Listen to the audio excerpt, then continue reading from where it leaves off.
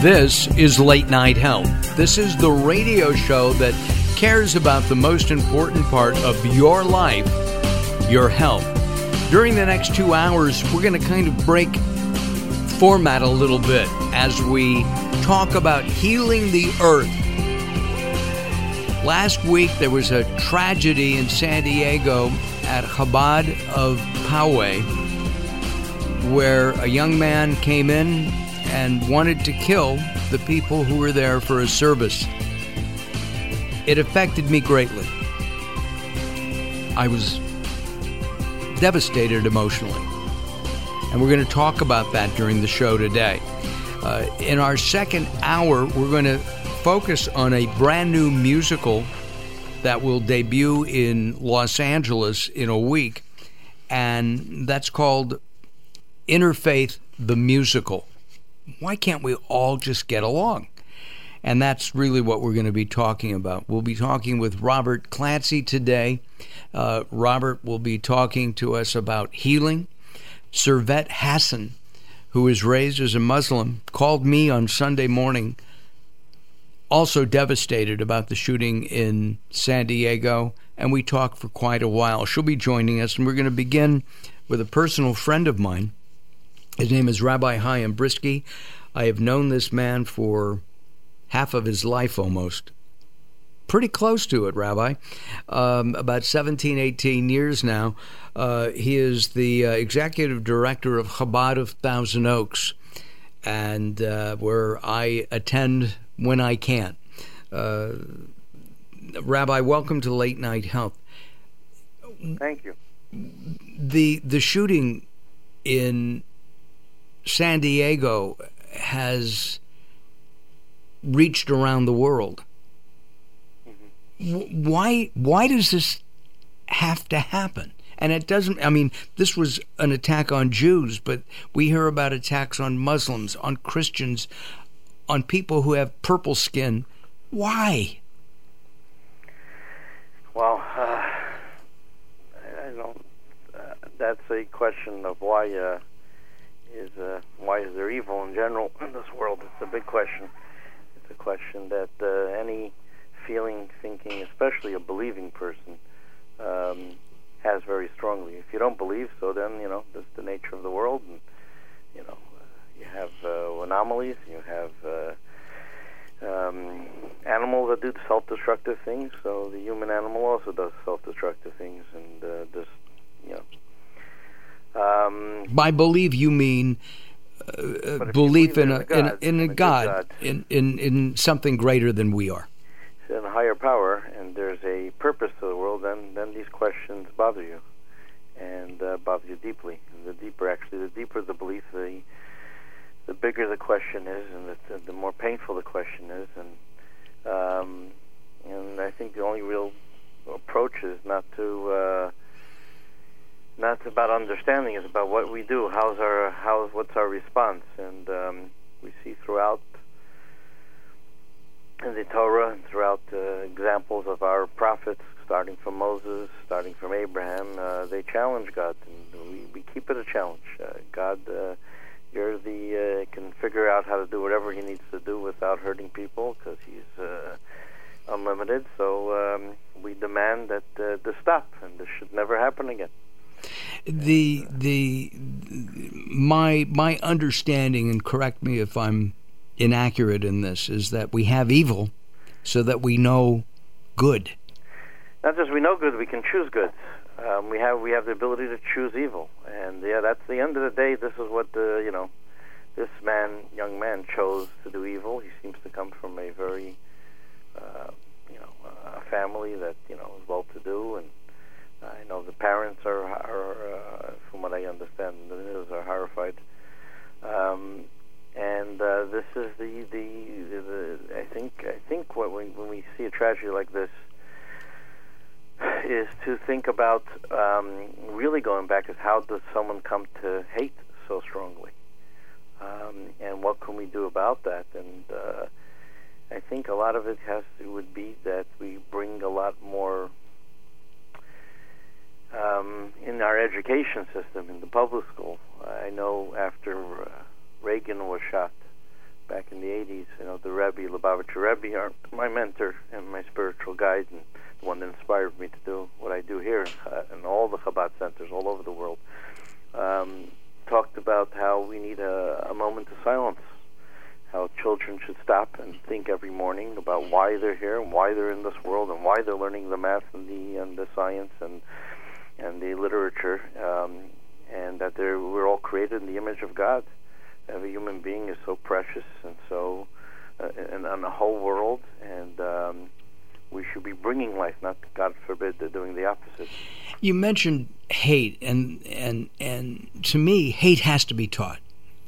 You have a brand new baby, and it's a blank slate, and you have to teach that baby to feed itself, to walk, to crawl, to talk.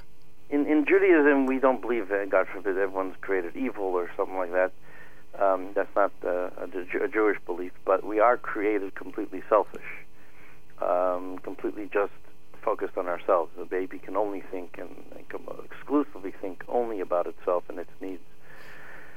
And the process of maturity, starting from bar mitzvah, we can truly start thinking at that point about right and wrong in terms of, I'm doing this for another, for a God, for a higher power, for others to be.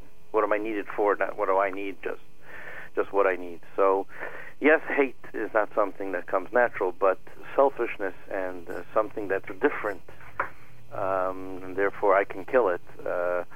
That's something that's ingrown in the human condition, and we have to actively be good. It's not enough not just to be bad. We have to actively teach and promote goodness within ourselves and within our children and within our schools. But at the same time, people are teaching hate. Yeah, and Jews. The choices we don't have to learn. But there is teachers of hate, and that also has to be addressed. Let's talk in generality. This is late night health, and this incident is not healthy. It's not healthy for the people of San Diego. It's not healthy for the Chabad community there. It is not healthy for Jews around the world.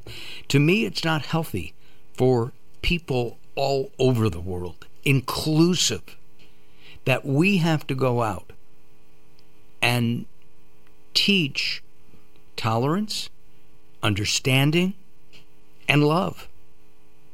Yeah, and responsibility, that we are responsible for each other. I mean, you have to also look at it from another perspective, too, is that look at all the love that automatically springs into action when a tragedy happens. Look how a community gets together. The mayor, you can see, and just on when you look at the different press conferences that were there, the mayor standing behind the rabbi, you can see that there was a relationship there that's been there for many, many years. And I know the local politicians here have reached out to me, and there is a very, very strong solidarity between a lot of a lot more good people than bad people, and that's pretty. We have to also concentrate on that and remember that there's a way more goodness, and it's just that thank God now, today's day and age, evil is an anomaly. 60, 70 years ago, shooting Jews was something. The world turned a blind eye to many governments that were doing that. I think it was more like 75 or 80, but that's okay. It's right. I mean, World War II and even more than that. I was asked a question twice by two different people, and maybe we can talk about that more in our second segment together in a few moments. But they asked me if I was fearful of going to services. And our next guest, who will be coming up a little bit later in the show, Servet Hassan,